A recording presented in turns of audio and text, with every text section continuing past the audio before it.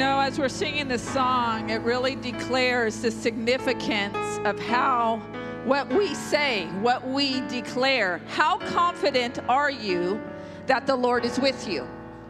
Now, if you say, you know what, on a scale of 1 to 10 right now, I'm not really up on the higher part. You know how you build that confidence? Is start declaring His praise. Start declaring His praise. You are made in the image of God. The breath of God is in you. There is life and death in the power of the tongue. He has given you His Holy Spirit. Some of you right now, as we continue to sing this song, need to prophesy to your situation. Some of you are looking to the external. You're looking for somebody else to come in and encourage you. And the Lord says, today, you're going to encourage yourself in the Lord. Today, I'm going to build that muscle to say, you're going to prophesy to your own situation. You're going to declare to your own situation victory. You're going to declare to your own spirit that may be discouraged right now. The Lord says, declare to your own spirit encouragement. You're going to tear off the heaviness for the spirit of praise right now. Some of you came in because you have some real circumstances. You got some real heavy things going on. And they're real. They're real. But the Lord says that's not the destination. You're going to tear off the heaviness by praise. You say, well, I don't have the answer yet. The Lord says, you know what? You're going to declare my praise first. Build the confidence. Build your confidence in the Lord. The Lord is with you. He doesn't want you in the spirit of worry. The Lord says some of you are in the spirit of worry right now. You are sleepless. You have sleepless nights. You have worry in your spirit. And the Lord says, let's exchange that for trust. Trust in me. Trust in me. I am with you. I am walking with you through this. I will bring you out to the other side. But I want to hear your praise. I want you to declare in the face of your battle, in the face of the enemy, I want you to declare who I am. He's taking you, He's graduating you from being a baby to being a mature person in the Lord. When you start declaring who He is before you see the victory, that means you have graduated. See, the enemy still has you in the palm of his hand when you can't yet declare His goodness, God's goodness, when you haven't seen it yet. But when you are able to declare the goodness, the faithfulness, the victory before you see it, the enemy has no dominion over you. See, there's no opportunity for him. So as we sing this song, as Rebecca leads us in this song, it's our opportunity to magnify Him in our lives, magnify Him in our situation, magnify Him before we see the victory. And the Lord, you know what? The Lord is going to be faithful. He's going to bring you out. He's going to bring you through the battle into victory. He is always, Scripture says in Corinthians, in 1st and in 2nd Corinthians, that He leads us into victory. In 2nd Corinthians, it says He always leads us into victory. Always, in all ways. I'm going to have you take a seat. Actually, the worship team does have another song, but sometimes the Lord wants us to stop at a certain location for the prophetic word that He's giving. Last night, right before I went to sleep, the Lord gave me a phrase, and I just went and wrote it on a sticky, one of those stickies, and threw it in my purse. And this is what it said. It said, me sorting through me, getting to you. Okay, I'll explain that in a minute. Me sorting through me, getting to you. Sometimes we get in the way. Do you understand what I'm saying? We get in the way of hearing the Lord, sorting through us, all of what our thoughts are. So as I was praying this morning, the Lord brought me to 1 Samuel 17:38 for the word that He has for our exhortation time. I'm going to read to you. This is when David is going to go and fight Goliath. And this is what it says, verse 38 of chapter 17 of 1 Samuel. Then Saul dressed David in his garments and put a bronze helmet on his head, and he put a coat of mail armor on him. Then David fastened his sword over his armor and tried to walk, but he could not, because he was not used to them. And David said to Saul, I cannot go with these because I am not used to them. So David took them off. Then he took his shepherd's staff in his hand and chose for himself 5 smooth stones out of the stream bed, and put them in his shepherd's bag which he had, that is, in his shepherd's pouch. With his sling in his hand, he approached the Philistine. The Philistine came and approached David with his shield bearer in front of him. When the Philistine looked around and saw David, he derided and disparaged him because he was just a young man with a ruddy complexion and a handsome appearance. The Philistine said to David, Am I a dog that you come to me with a shepherd's staff? And the Philistine cursed David by his gods. The Philistine also said to David, Come to me, and I will give your flesh to the birds of the sky and the beasts of the field. Then David said to the Philistine, You come to me with a sword, a spear, and a javelin, but I come to you in the name of the Lord of hosts, the God of the armies of Israel, whom you have taunted. It's very interesting. David says to the Philistine, You come to me with a sword and a spear. That was the very thing that Saul was trying to put on him, right? Before David went into battle, and David rejected that. Verse 46, This day the Lord will hand you over to me, and I will strike you down and cut off your head, and I will give the corpses of the army of the Philistines this day to the birds of the sky and the wild beasts of the earth, so that all the earth may know that there is a God in Israel. This is interesting. So that all the earth may know that there is a God in Israel. You know how popular this story is? Even today, amongst children, amongst unbelievers. This is a popular story, even to this day. And that this entire assembly may know that the Lord does not save with the sword or with the spear, for the battle is the Lord's, and he will hand you over to us. When the Philistine rose and came forward to meet David, David ran quickly toward the battle line to meet the Philistine. David put his hand into his bag and took out a stone and slung it, and it struck the Philistine on his forehead. The stone penetrated his forehead, and he fell face down on the ground. So David triumphed over the Philistine with his sling and a stone, and he struck down the Philistine and killed him, but there was no sword in David's hand. So he ran and stood over the Philistine, grasped his sword, and drew it out of its sheath and killed him and cut off his head with it. When the Philistines saw that their mighty champion was dead, they fled. The men of Israel and Judah stood with a shout and pursued the Philistines. This is what the Lord has to say to you through this scripture. Some of you are waiting to fight the battle because you believe you need to become something different than who you are. Okay? You feel like you need to have Saul's armor on you. Some of you are waiting to fight the battle because you believe you need to become something different than who you are. Okay? So think about that. Are you in the line of Saul, or are you in the line of David? David abandoned the culturally acceptable techniques to fight his battle. He depended on the name of the Lord. So think about that. In the battles that you're facing, in the problems, in the struggles, are you depending on what the culture around you or what other things more than the word of the Lord? It's time for you to take off Saul's armor, because for David it was heavy. And for you, there's a spirit of heaviness. If you are having a spirit of heaviness on you in your battle, you are trying to fight it with the armor of the world. And the Lord doesn't want you fighting the battle in the armor of the world. The Lord says, use what he has given to you.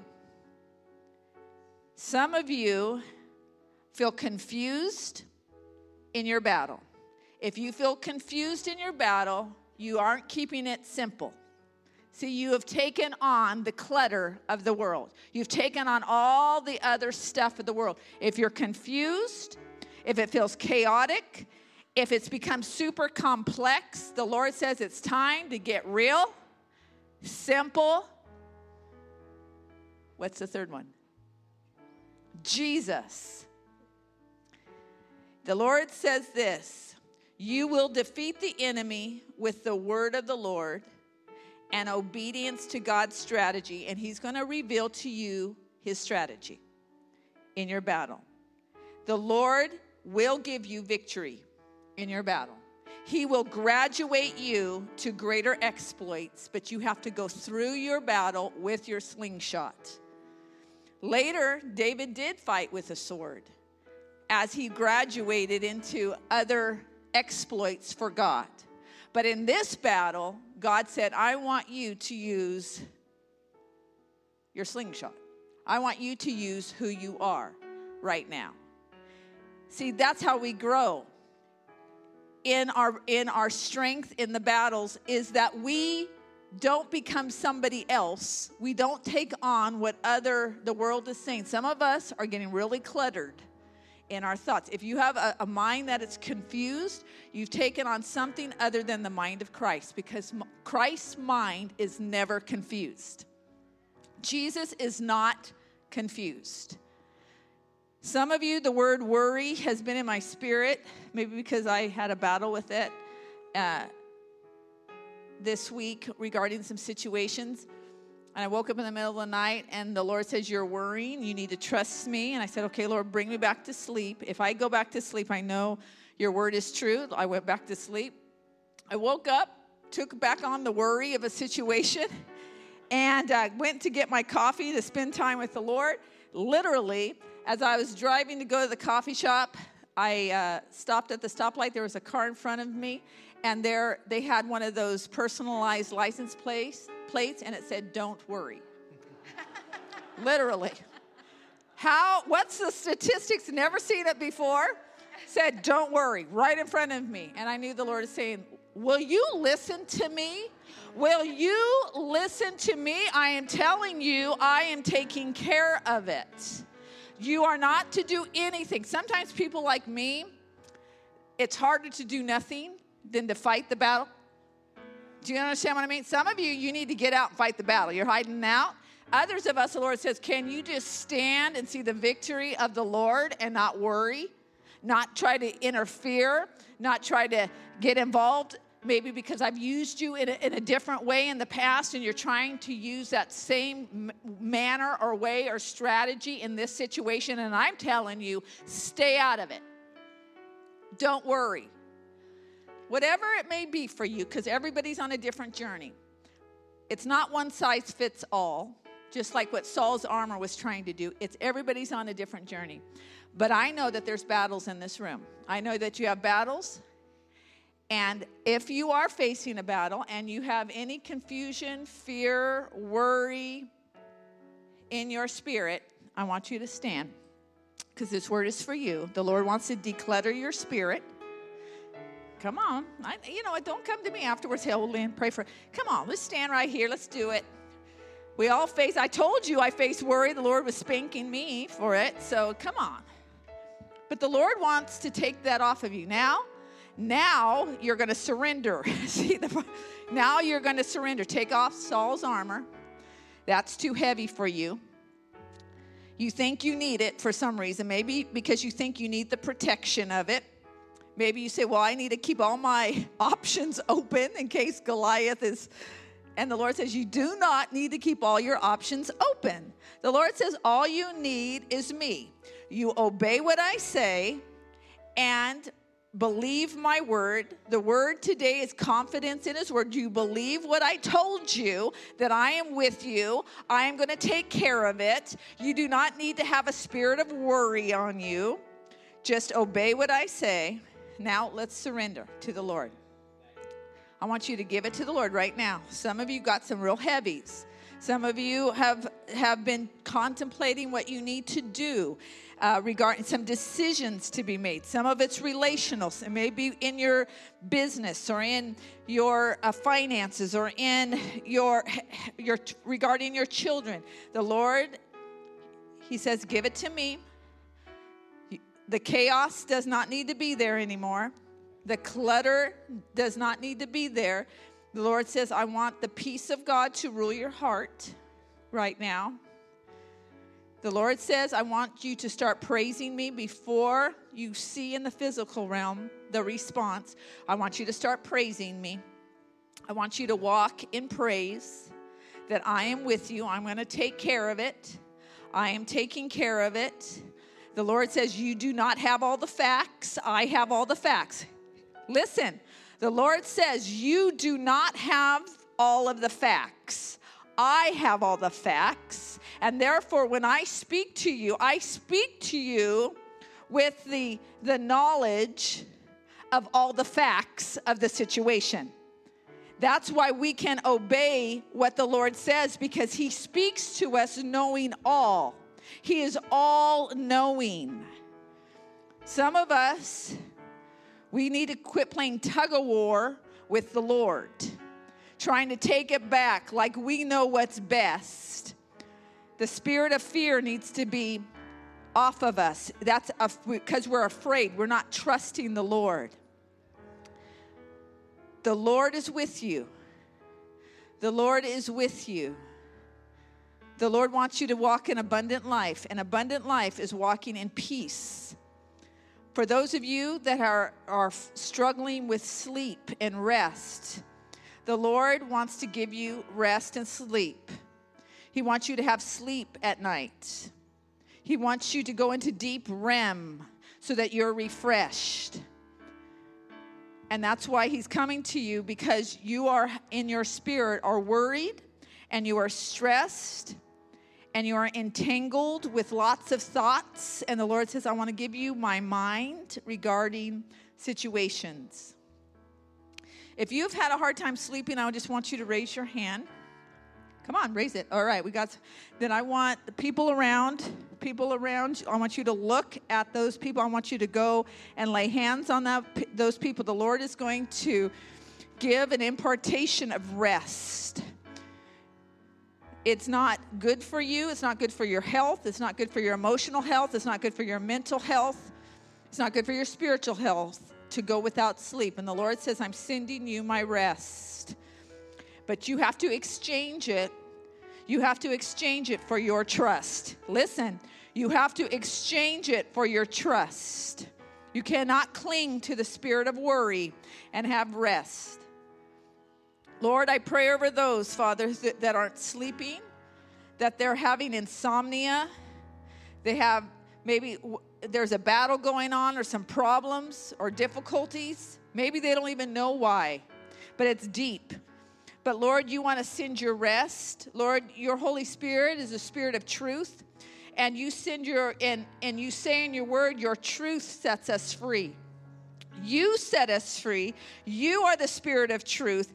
And we can rest in freedom. When we don't feel like we have freedom, we are not rested. But when we have freedom, we are rested. So Lord, I send your spirit of truth. You know everything. May there be rest, the shalom, the canopy. Song of Solomon says, the banner over you is love. You have a comforter, maybe even on your bed. You sleep under some form of blanket or comforter. And the Lord says, as you slip into your blanket or comforter, the Lord says, I want you to remember that I am your comforter. That the banner over you is love. The banner over you, you are protected by my love. And I want you to rest in my love. Perfect love casts out all fear. So the Lord says, as you slip under that comforter or under that blanket, may it be a physical reminder of my word to you. That the banner over you is love. That my perfect love casts out all fear. And you can rest that I am with you. Lord, we thank you, Father, for this word. We thank you, Lord, for your Holy Spirit. We receive this word. And Lord, if worry tries to set in, we are reminded that we have to cast it away and embrace your word to us this day. We thank you, Father, in your name. Amen. Y'all ready to hear the word? You know, my wife and I were talking, and we drove up early. We got here about 8 o'clock this morning. It was a little before 8, and then I realized I left the PowerPoint home on a pin drive, so I had a nice drive home and drive back, and I was praying, and when we were coming up, we were talking about what is the role of a pastor? You know? The role of the pastor, according to the book of Ephesians, chapter 4, verse 11 and following, says that our role is to equip you to take the gospel everywhere you go. So when you take it into your business, you take the gospel. You actually, our role is to replicate us. 2 Timothy 2:2 says that we should instill the values that we've learned from the Word of God into reliable people who then can teach it to others. And so our role is to equip you, not to do the work for you, but to equip you to become pastors wherever you go. So you may work in the plumbing business, you may work in real estate, you may work in a hospital, you may work in a construction field, you may be retired, you may be unemployed, but you still are a pastor to the people that God calls you. And so what we want to do is we want to teach you, and so right now what we're doing, we're going through a series talking about doing the hard things. And you know, there's a lot of people that want shortcuts. You know, we were college professors for years, and we always met students that wanted to do the least amount of work and get the highest grade. And I remember one student of mine came, and he turned in his paper, and I was getting ready to leave for a 3-week ministry team with our college, and I told the students, I will not accept any papers past 5 p.m., because I will have to spend the evening grading all of these papers because I'm leaving at 6 o'clock in the morning for a 3-week tour, and I have to have all my grades submitted before I leave the campus. And I saw him sitting up talking to one of his friends in the courtyard of the campus because my office looked right out into the courtyard. And he was sitting there for 15, 20 minutes just chatting, carrying on a good thing. And then I noticed that about 5 after 5, he started hobbling down on his crutches because he had broke his leg, and comes into my office at about 10 after 5 and says, hey, Doc, I'm here to turn in my paper. I said, it's late. I'm not taking it. I said, you can turn it in, but I'm not grading it. You're getting a 0 for it. And he goes, but you don't understand. I'm on crutches. I said, no, you don't understand. I watched you for 10 or 15 minutes chewing the fat with someone out there, and you had plenty of time to get in here and do it. And he's like, well, that's not fair. He goes, you should give me some grace. I have crutches. I said, no, I should give you some discipline because I want you to be the man of God that he's called you to be. Fast forward several years, and he's a pastor at a church that I was the president of their Bible college. And he actually walked into the class one day and he says, I'll tell you, whatever Dr. Willis tells you to do because he's not going to cut you any slack. And I'm the man of God I am because of what he did to me, you know.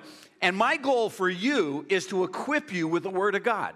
I pray, this is my prayer, that I could work myself out of a job so that you are so fully equipped with the Word of God that you could rightly handle it, dividing it and understanding it and processing it and knowing what it says, so that when someone says to you, well, doesn't the Bible say, and you can say, well, actually it says this. You know, one of my favorite verses is, well, judge not lest you be judged, so you can't judge me. No, I could judge you as long as I'm using the same standard to judge my own life.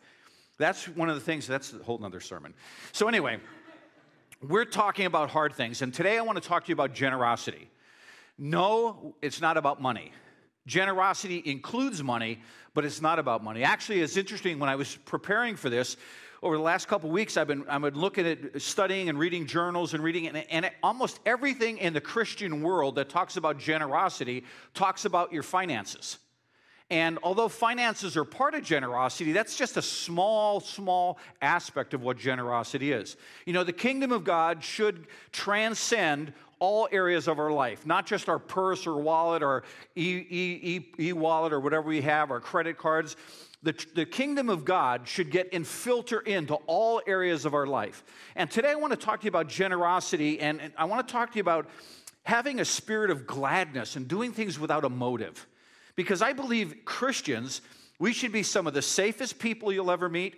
We should be some of the most caring people you'll ever meet, and we should be some of the most generous people you'll ever meet. I believe that when you are a follower of Jesus Christ, generosity extends into all areas of your life, in your attitudes towards people, in your kindness to people, in how you relate as a business person. They should know that if you're a businessman or woman, there should be something different about you by your faith. And they may not be able to put their finger on what makes you different, but you should be different than other people that don't know the Lord. And if you're not, I have to say, you have to go back to the theologian and say, you got to look at the man in the mirror, the woman in the mirror, and say, hey, who am I? Am I been created in the image and likeness of God? And then if I am, why am I not acting that way? So I want to talk to you this morning, and one of the passages that kind of spurred us on to do this whole series is found in the book of Micah. In Micah chapter 6, verse 8, this is a kind of a everlasting command the Lord has given to his followers of what we should do. Look what it says. He has shown you, O mortal, what is good. And what does the Lord require of you?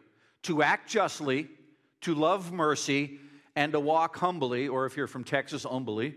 Right? You're a Cowboys fan? Where are the Cowboys fans over here? They're sitting over here. They're in the humble section, to walk humbly with the Lord. And humility is something, we're going to talk about humility next week. But these components are really the earmarks of what it means to be a follower of Christ. As a follower of Christ, part of your generosity is it's a discipline. Generosity is something you have to train yourself to do. If you exercise at all, or if you are in any discipline in a career, like maybe you have a certification in something, you have to train in that in order to pass the certification. You just don't go into a electronics store and say, well, I'm an electrician. And, well, have you been trained in that? No, but I'm an electrician. I've looked at it. I've seen how I plug in things in the wall. I know how they work. I'm just going to go and rewire my house. You see, because what happens if you do that is that's where the fire department comes in. And that's where your insurance comes in and says, you didn't have a certified electrician that has done this work, and as a result, there's damage. Well, the same thing in our faith. We have to discipline ourselves. And I believe that one of the things that we need to look at is generosity is a discipline of our life. It's a discipline, and it shows us the life and characteristics of Christ in us. It shows us that we are called as followers of Christ to train ourselves up in righteousness, to train ourselves up in the ways of the Lord. And generosity is one of the characteristics that should identify your life and my life as a follower of Jesus. Look at the Gospel of Mark, chapter 8, verse 34. This is where Jesus is talking to his disciples, and it really is kind of where he draws a line in the sand to them and says, hey, if you're really, truly my disciples, you're going to pick up your cross and follow me. If you pick up your cross and follow me, that means you're someone that's walking the path that I did. Well, what does the cross represent? Well, first of all, it represents the love of God to us, because Jesus gave himself for us and gave himself on the cross so we could have a relationship with him. But it is a pathway of following him. I often think of this, if you ever carried something really heavy, or pushed something around. Actually, if you walk in the foyer, we moved some of the chairs around because they had a play here on Saturday or Thursday for the school, and some of the chairs were left in different places, and so my OCD wanted to have them back. So after we had our business breakfast on Saturday, which was really good, by the way, we had about 20 people there, and Marina, and where's Rick? Rick's not here today. Rick Reynolds and Marina Bristol really did a stellar job on the food. We had a great time. We taught. And afterwards, we scooted some chairs across. And if you go out, there's lines from right behind the wall here over to where that chair goes. Why? Because the weight of the chairs put a line in the carpet. Well, when you carry something heavy, sometimes you drag it. And the cross that Jesus carried is the line that we should be following. We should follow the pathway that Jesus walked. And part of generosity is saying that, hey, I'm going to do something. I'm going to carry the cross because the cross represents the ultimate godly generosity of God to you and I. Do you realize that? He represents what God wanted to do to all humanity. And he says that's the pattern that you should follow. And the call of Jesus for you and I is that we take up our cross and embody all the characteristics that the cross represents. You know, when I was a teacher, a pastor in Pennsylvania, I was on a university campus, and one day I was out doing street preaching. And I was up preaching on the corner of one of the college campuses. And there was this one young guy that came up and started mocking me, which was kind of a law of the harvest for me, because I had done that to the guy that I used to mock, and then I came to faith, and I went and apologized to him. And I said, well, what do I need to do to show my bad feelings and my repentance for the way I treated you? He says, get up on that pedestal and start preaching. So one day I was out preaching, and this guy came up and he started mocking me, and I thought, I know you. That was me 6 months ago. And I was up preaching, and he was mocking me, and I said to him, he says, saying all these things, he says, you're a hypocrite. I said, I'm a hypocrite. He says, look down around your neck. And he looks down, he was wearing a big cross. I said, I'm a hypocrite. You're the one wearing a cross and telling me the gospel's not true. You know, the truth is, when we say we're believers, it's just not in jewelry, it's not in license plates, it's not in the size of the Bible we carry. It's how we're transformed by the renewing of our mind through the Word of God, how the Word of God transforms our actions. You know, your actions really display your belief system. And if your actions are inconsistent with the Word of God, then your belief system is inconsistent with the Word of God. And what the Word wants us to do is transform us by the renewing of our mind so that we could walk like Jesus walked. You see, it's interesting because when we talk about generosity, look at Matthew chapter 10. It's an interesting verse in Matthew 10, verse 42. Jesus is also talking to his disciples here, and I love this. He says, and if anyone gives even a cup of cold water to one of these little ones, who is my disciple, truly I'll tell you, that person will certainly not lose their reward. You see, just the demonstration of kindness to people, you know. Jesus says that you want to be my followers, and everyone wants to do signs and wonders, right? Oh, you know, especially as a charismatic or a Pentecostal. We're a charismatic Pentecostal church. We believe in signs and wonders. But what about being generous to people? What about offering what you have? What about offering a smile to a person that may be looking like they're having a bad day? What about just being kind to people? What about being a person that is just overwhelming with concern for other people? You see, we're living in a culture right now that is very self-absorbed. And what generosity does, it demonstrates to other people, it's not about us, it's about them. And really the truth is, this is one of the problems that some churches have. I hate to tell you this, but this church doesn't exist for you.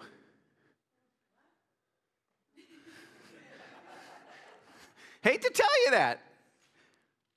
The church exists for the people that don't know him. We're basically a training center. You sang a song this morning about lighting you on fire. Well, I'm here to light you on fire and then send you out into the harvest field. I am a spiritual pyromaniac trainer. That's all I do. I start fires in you, then you take the gospel everywhere you go, and you start other fires. You see, if we could represent Christ outside of this building, see, it's really easy to represent Christ in here. But what about Tuesday afternoon? What about Friday night when you're downtown having dinner and, you know, someone takes your table that you've been waiting 45 minutes for? Yeah, that's right, baby. You see, the truth is, our faith should be demonstrated in our actions. You know, generosity also, it generates the opportunity for us to grow in our faith. It generates the opportunity for us to mature in our faith. And it puts a level of maturity into us, allows for a level of maturity in our lives to help us to grow to become more Christ-like. None of us have arrived. I hate to tell you, if you think you've arrived at everything Christ has for you, you don't understand the Word of God. You know, let me tell you when you arrive. When we're doing a service here and people are telling everyone in the service of how good a person you used to be. And you're maybe laid out in a casket here. You may be in an urn on a table here. Maybe your body was donated to science. Maybe you're already, you know, we didn't have a body to have here at a memorial service. But when you die, then you're completed. Until then, we're pressing on to knowing the Lord. Until then, we're going to grow every single day in what God has for us. And look what it says in Paul talking to the church in Corinth. In 2 Corinthians 9:6 says this, remember this, whoever sows sparingly also reaps sparingly, and whoever sows generously will also reap generously. Well, you know, we often talk about that as just dealing with finance. But what about dealing with our perspective of being generous to people? You know, don't you all love when people are generous to you? You know, I love when you go out to eat and someone is generous and gives you a larger portion than you paid for. I mean, how many of you like that? I mean, looking around, well, I could tell we like that, you know? You know? We went to, I won't mention it by name because I don't want to embarrass anyone. We went to a restaurant, and they have a couple different locations in the area, and the one location, we go there and we order our tacos, and they're just like swarming with food. And we went to the other one, and it was like, did someone already eat this? Because there was like a tablespoon of carne asada. You know, and if I'm going to eat carne asada, I want carne asada. I want like all of it, you know. And you know, and the same thing is true when we're dealing with people who are generous. We want to overflow with generosity. We love it when people do it to us, but why don't we do it to others? You see, because it's more blessed to give than it is to receive. If you're going to sow, you know, I'm going to give you out only a little bit of generosity, just a little bit to you. Don't expect it to come back to you. And one of the things when we look at this, I have to ask you this, what do you want to reap? Do you want to reap sparingly or abundantly? Abundantly. Why? Get more, give more. The more you get, the more you're able to give. And remember, it's not all about us. It's about representing Christ. And Christ gives us life, how? Sparingly. Some of us, that's the way we live. Well, there's only so much here. I can't be generous because, you know, if God's generous to me, and if I give this generosity away, I won't have any to hoard for myself. We don't say that, but we act that way. Give, and it shall be given unto you. The more you give, the Lord, this is one thing that's amazing about the Lord. He has the ability to multiply small things into abundance if we trust Him. You know, I'll tell you what. You start acting generously. You do it for 6 months. And if it doesn't multiply itself in your life, I'll refund you for the service today. All right? No questions. You don't have to fill out any forms. We'll just refund you for the service today, all right? So one of the things we have to ask, Paul, he tells us in his writings that he wants to increase the level of righteousness in us. And it's interesting because one of the things that the Apostle Paul did, Paul was a very a learned man, a very disciplined man. He persecuted the church, and then he came to faith. And as a result of all of those things of who he was, he says, you know what? One of the things I'm going to do is I'm going to press in to know the Lord in a much deeper way. And one of the things that God wants to do is God wants our level of understanding of who He is to translate into who we are so people can know who He is through us. And one of the things that God wants to do is God wants to demonstrate that. And I believe that one of the principles about generosity is this. Generosity releases blessing and prosperity in your lives. Do you know that? That stingy people do not get blessed, but generous people do. Why do I know that? Because the Bible tells us that.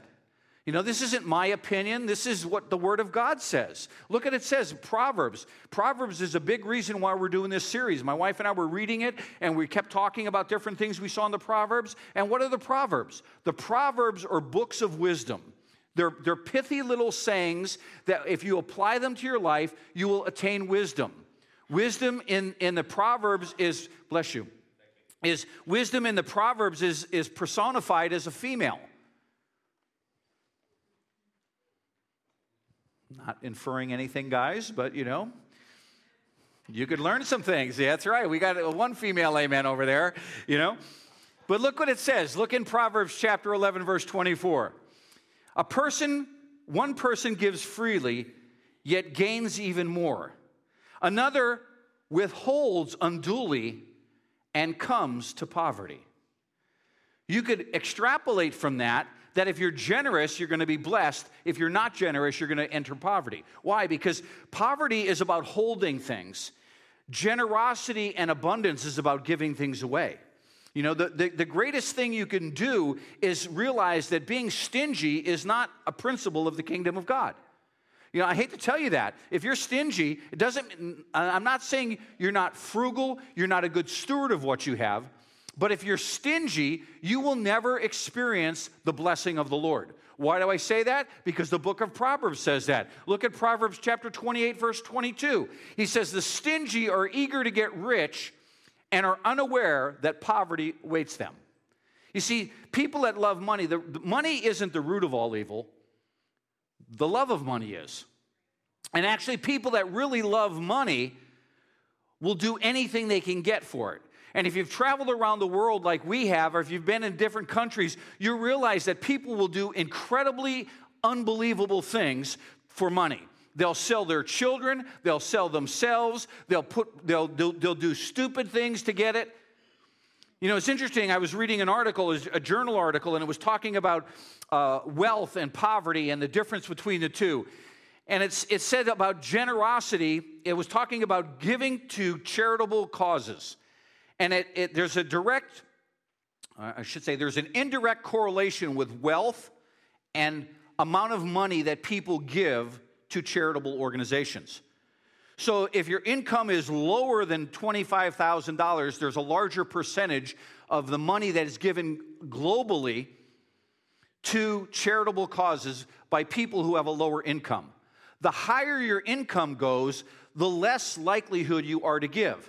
As a matter of fact, one of the studies showed that if a person makes if a person makes over $100,000 a year, which is poverty in this area, by the way, you're considered in the lower socioeconomic class, according to statistics in the Bay Area. But you're going to give less money than people that are under 100,000. They also found that the lower the income, the less likelihood there is for shoplifting. Everyone thinks it's poor people that shop, but studies that have been done on shoplifters notice that shoplifters tend to be more highly educated, and they tend to be from a higher income, and there tends to be an attraction to shoplifting just because of the thrill that's involved with it. They also think, how many of you have paid your taxes? Okay, render unto Caesar the things that are Caesar's, joyfully give. They may not deserve it. You may not think they deserve it, but the Word of God says, render unto Caesar the things that are Caesar's. They'll be responsible for how they handle their finances, just like you and I will be responsible for how we handle our finances.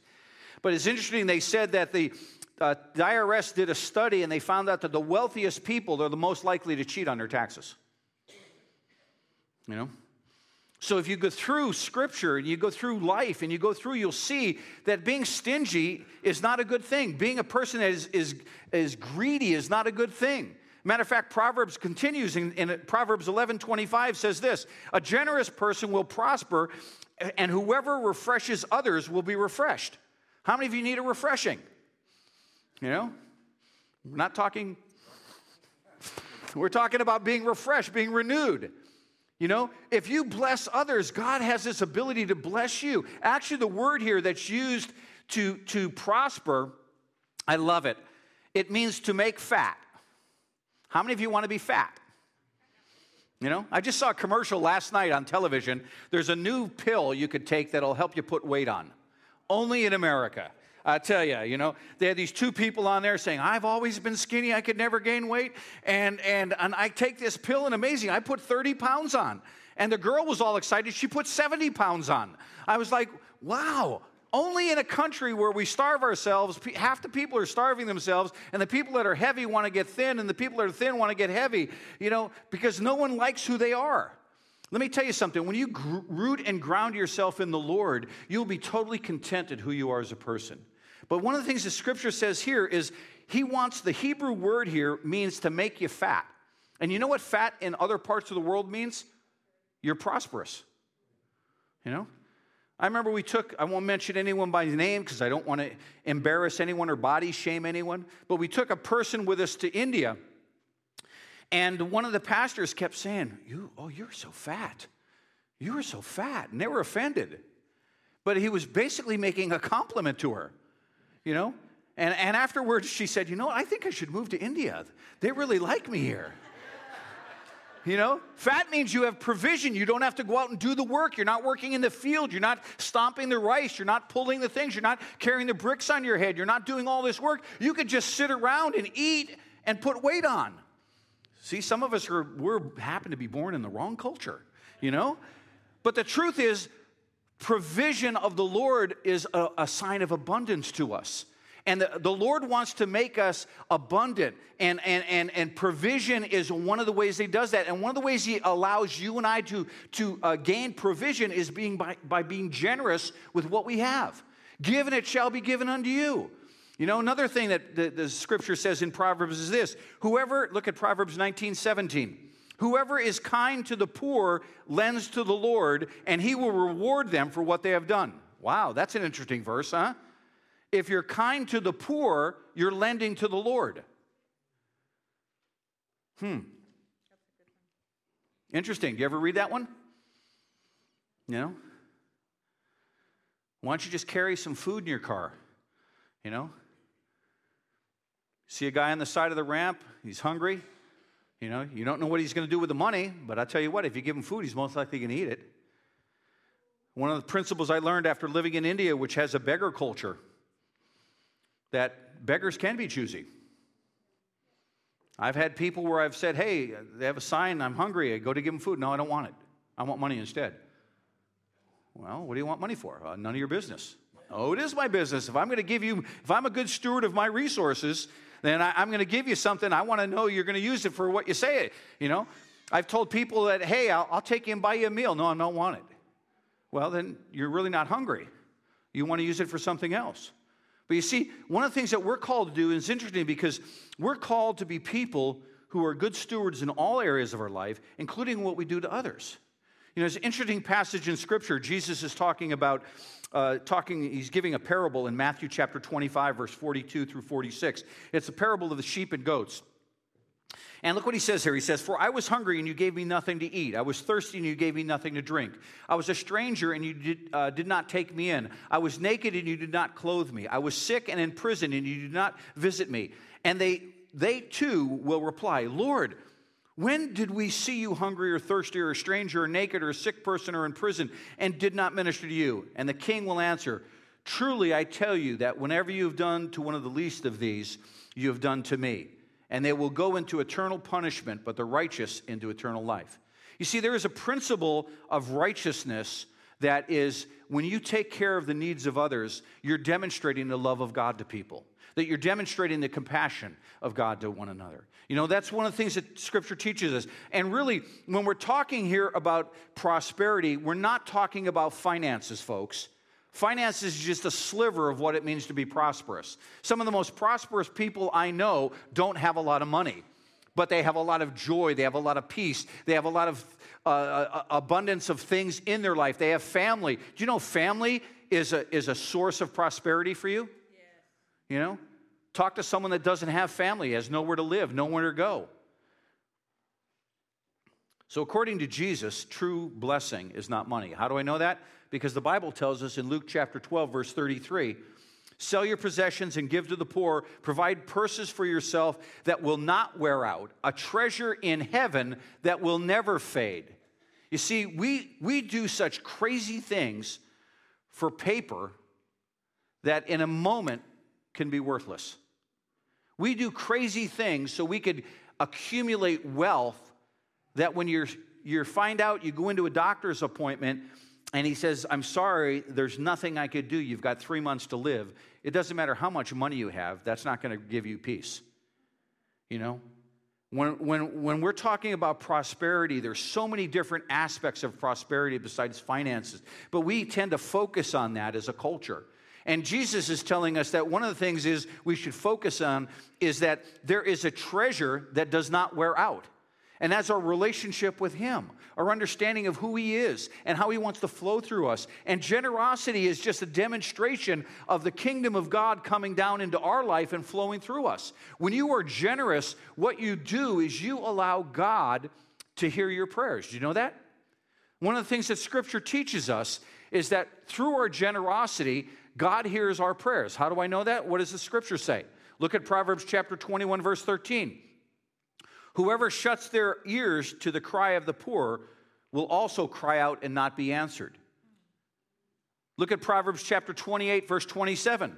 Those who give to the poor will lack nothing, but those who close their eyes to them receive many curses. Wow, that's a pretty strong one. You see, the first proverb tells us that when we close our eyes, our prayers aren't going to be answered. You know, one of the things that God wants to do is God wants us to hear our prayers. So many times we pray, Lord, bless me, bless me, bless me, but we're holding it in. You know, I always love, the lottery was really big this month. I have never bought a lottery ticket. I don't know if you do. That's between you and the Lord. I just personally don't. I've never bought one. Actually, I had years ago, the lottery was at a very large amount. And a friend of mine called me from out of state and said, hey, if I send you $100, will you buy me $100 worth of lottery tickets? I said, no. He's like, why not? I'll send you the money. He says, I'll wait till I'll send it to you. And I said, well, I don't want to sow into that. I don't want to sow into that because one of the things I've learned and studied, and people financial planners will tell you this, that people that win the lottery within 5 years are in a worse financial shape than they were before. So people tell me all the time, well, Pastor, pray for me. Pray I win the lottery because I'll give. So, well, here's a tithe envelope. Start now. You're not going to give when you have little. You're not going to give when you have much. The principle is there. You're not going to, well, no. If I had more time, I'd do more things around the church. No, you wouldn't. If I did this, I'd do that. No, you wouldn't. If you're not doing it in the little, you're not going to. See, even the babies are crying over this. We're offending everybody. Because what we have is a principle of our heart. And generosity flows out of your heart. Actually, there has been studies done and that the older your car, the more likely you are to stop and help someone along the road. My son just got a new car. He's no longer going to stop and help people, He had this old Buick that we paid $5,000 for, and the thing lasted longer than any other car we've ever had. It was actually embarrassing to drive in it because it looked so bad. But I tell you what, we'd always stop to help people, because there is a direct correlation between people not having, there's what they call the empathy gap. And the more money that we have, the less empathy we have for people that don't have. And we actually don't say this, but what happens in our mind is we think they deserve to be in that situation. Not realizing, but by the grace of God, there go I. And one of the things that I want to help us to understand as followers of Jesus is that generosity is a characteristic of Christ-likeness. Generosity is a characteristic of our life that demonstrates to other people around us that we're not like everyone else. That we will sacrifice for someone else. We will lay down, no greater love has a man or a woman than to lay down their life for a friend. But what about the person that isn't technically your friend? Will you lay your life down for them? Will you sacrifice yourself for them so that they could have some things that they may need? Boy, this whole series is so quiet. I tell you, but I hope we're challenging you in your faith. And if you haven't been here, I really encourage you to listen to the sermons that are online. Randy just let me know they're all up online right now. You really need to listen to these because this is really the core of the gospel. The hard sayings of Jesus, no one likes to hear them. We always want to talk about being blessed and being favored and having all this. But when we get down to where the rubber really hits the road, are we generous people? Oh, well, Jose, this message is for you. It's not for me. You got someone else needs to hear this, but I downloaded this sermon for you because I know you need it. I got it covered, right, brother? Isn't that the way we think? Yeah, appreciate it. Not just picking on you. It's always someone else that needs it, not us. But the truth is, all of us need to hear this message. I need to hear this message. You need to hear this message. Because one of the things that happens to us is if we all talk about wanting blessing, but generosity is actually the seedbed for experiencing the blessing and generosity of God. How do I know that? Guess what? The Bible tells us that. Look what it says in Psalms. Psalms 37, verse 25 and 26.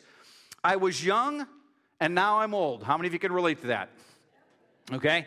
Yet I have never seen the righteous forsaken or their children begging for bread. This is good. Listen, they are always generous and lend freely, and their children will be a blessing.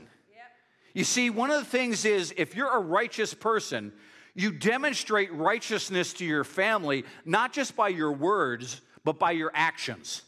You see, a lot of times we could talk to our children about what it means to be a believer, but if we're not living it out, it's empty.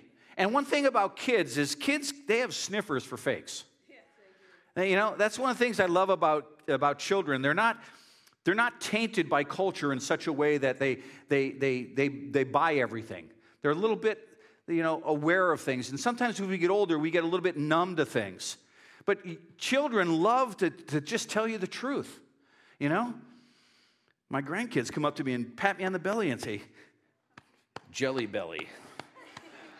Okay, another hour on the ab machine, you know? Kids tell you the truth about yourself. How do you like my hair? You don't have any.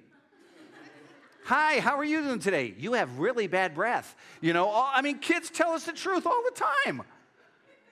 That's the blessing of it. And I tell you, the truth of the word is that if you want to be blessed generationally, if you want your children and your grandchildren and your nephews and your nieces to experience the blessing of God, be a generous person. And when you're doing it, just don't do it, in talk, but do it in action. And then talk to people and say, hey, the reason why we're doing this is because Jesus loves us enough to do this. We have a food distribution program here. Sandra is out in the foyer, guarding the foyer for us. But Sandra and a team of people twice a month give out food in our fellowship hall. And it's a blessing. It's amazing how we think that, no one needs food around here. But I tell you what, there's a lot of people that need help. And a lot of people you wouldn't expect to need help that need help. And I tell you, when you serve in there, it's a blessing because you are actually demonstrating the love of Christ by blessing other people. And the thing I appreciate about Sandra and the team that works in there is that they put the stuff on a cart. They push it out to the car. They put it in their car. And they say, have a good day. God bless you. It's demonstrating not just in our talk, but in our actions. And one of the things that God wants to do is he wants the blessing to be passed on from generation to generation. And this passage in the Psalm tells us that. And here's another one. Listen to this in Psalm 112, verse 5. Good will come to those who are generous and lend freely, who conduct their affairs with justice. And what he's talking about here about being generous is basically stooping and bending to help someone else. What it's really, the symbolism of this verse is I'm humbling myself to be down at a person's level that needs assistance. A lot of us, we like to stand proud, But what about being humble and kneeling down? Where my wife got her doctoral degree, there's a statue in the foyer. And she has a small one. When she got her degree, the university gave her a statue of it. And it's a sculpture of a man sitting in a bench like this. And then there's a basin on the floor. And then Jesus is down on the floor like this, washing the man's feet. And the only way you can see the face of Jesus is if you lay on the floor and look up at him. And it's a symbol of the servanthood of Jesus. Jesus took on the ultimate symbol of servanthood by dying for your sin and my sin. And yet, so many times we don't want to just help someone else, And when you help someone else, you're actually demonstrating the love of God. You're demonstrating the presence of God. You're demonstrating the grace of God. You're demonstrating how God wants our lives to be examples to other people. You see, one of the things that's interesting is in Scripture, there's this whole thing about we want to be righteous people, right? We want to live a righteous life. We want to be people that live a right living. We're in right relationship with the Lord. But look at Matthew, because in the Gospel of Matthew, chapter 6, in the first several verses, the first 4 verses there, he talks to us about, hey, be careful about practicing your righteousness in public. Because if you're looking for this, go ahead, stick your hand out. Everyone do this. Put your hand out, put it over and tap yourself on the back. You already got it. That's all you're going to get. But if you don't care about getting it and saying, you know what, I'm just going to do this as unto the Lord. Colossians tells us, and I don't have the verse up here, but Colossians tells us, whatever you do, in word, in deed, in action, do it as all as unto the Lord. When you're being generous, you're actually demonstrating the love of Christ to other people. And God calls us to that. God calls us to the understanding of how we should work, how we should live our life. You know, worship team, I don't know what time it is because the clock's not here anymore, but 15 till? We got some time, good. We'll go for another 45 minutes. Somebody be generous. Give you more than you want. No, only kidding. Worship team, if you want to get ready, I want to, I just have a couple more scriptures to talk, and then what I want to do is I want to lead us into a prayer, a congregational prayer. You know, as charismatics and Pentecostals, we don't do that a lot, but there's value in that. You see, generosity is something that really fleshes out our faith. You know, the Apostle Paul, when he was dealing with the church in Ephesus, in the book of the book of Acts, in verse 35 of chapter 20 in the book of Acts, he said, and I love this, he says, and in everything I did, I showed you that by this kind of hard work, we must help the weak, remembering the words of the Lord Jesus himself, who said this, it is more blessed to give than it is to receive. You see, Paul, who came to faith, who had an incredible encounter with the Lord, who was someone that had persecuted the church, demonstrated the reality of his lifestyle coming to faith as being a person that took the words of Jesus seriously. You and I should have the same response. We should take the words of Jesus seriously. You know, it's better to give than it is to receive. This isn't about money, folks. This is about giving your life to other people. This is about sharing what you have with other people.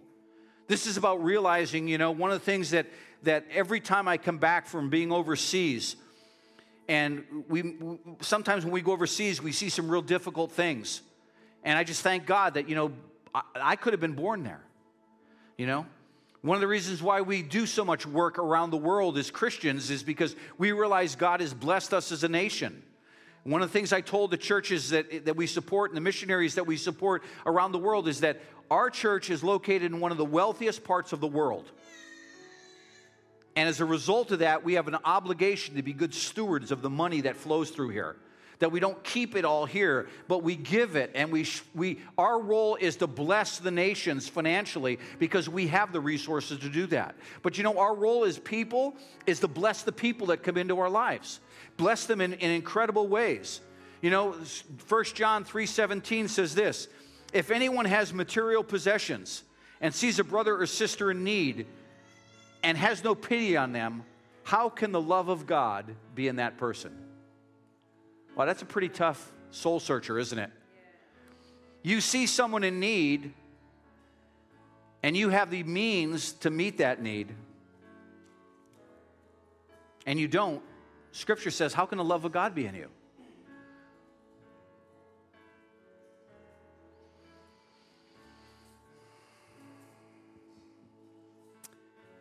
Paul, speaking to young Timothy, his protege in the faith, says this in 1 Timothy 6. Instruct those who are rich in this present world. That's you and I, folks. Yeah. We're in the top 10% of the wealthiest people, no matter what your income is, probably in the top 5% of the wealthiest people in the world, right here. Okay? You may not be in the 1%, but you're probably globally, you're at least in the top 5%. He says, don't be conceited or fix their hope on the uncertainty of riches, but on God, who richly supplies us with all things to enjoy. Instruct them. See, that's my role as a pastor, is to instruct you in the Word of God.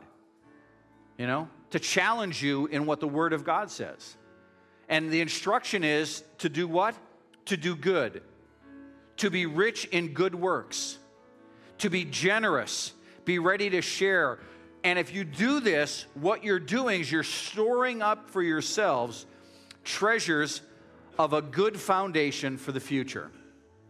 You know, every building that is built, the longevity of that building is predicated on the foundation that it's built on. And I want you to be men and women who have a good, solid foundation, an eternal foundation, not a temporal. You know, one thing I've learned in life, money comes, money goes. Houses come, houses go. You may have lived in the same house for 50 years. I don't know how many houses, 12 or 13 houses we've lived in. We've had houses foreclosed. We've had houses that we've sold. We've had things that we've had that we love that we thought we'd never get rid of, and then they wear out. But I'll tell you what, the investment you make in the kingdom of God and in kingdom living will never wear out. Amen? So what I want to do this morning, there's a prayer I want to pray, but before we do that, I want us to listen, and if you know the words, sing along with the song that we're about to sing. But don't just sing the words. Ask the Lord how it applies to your life and my life. You know, God's goodness to us means we should be good to others. And generosity is being good. Generosity is being kind. Generosity is being gracious. Generosity is caring for others. So this morning I want to, if you put up that prayer, I think it's 4 slides. I'd like us to read this as a prayer of dedicating ourselves back to the principles that the Lord wants for our lives. All right? So let's just pray.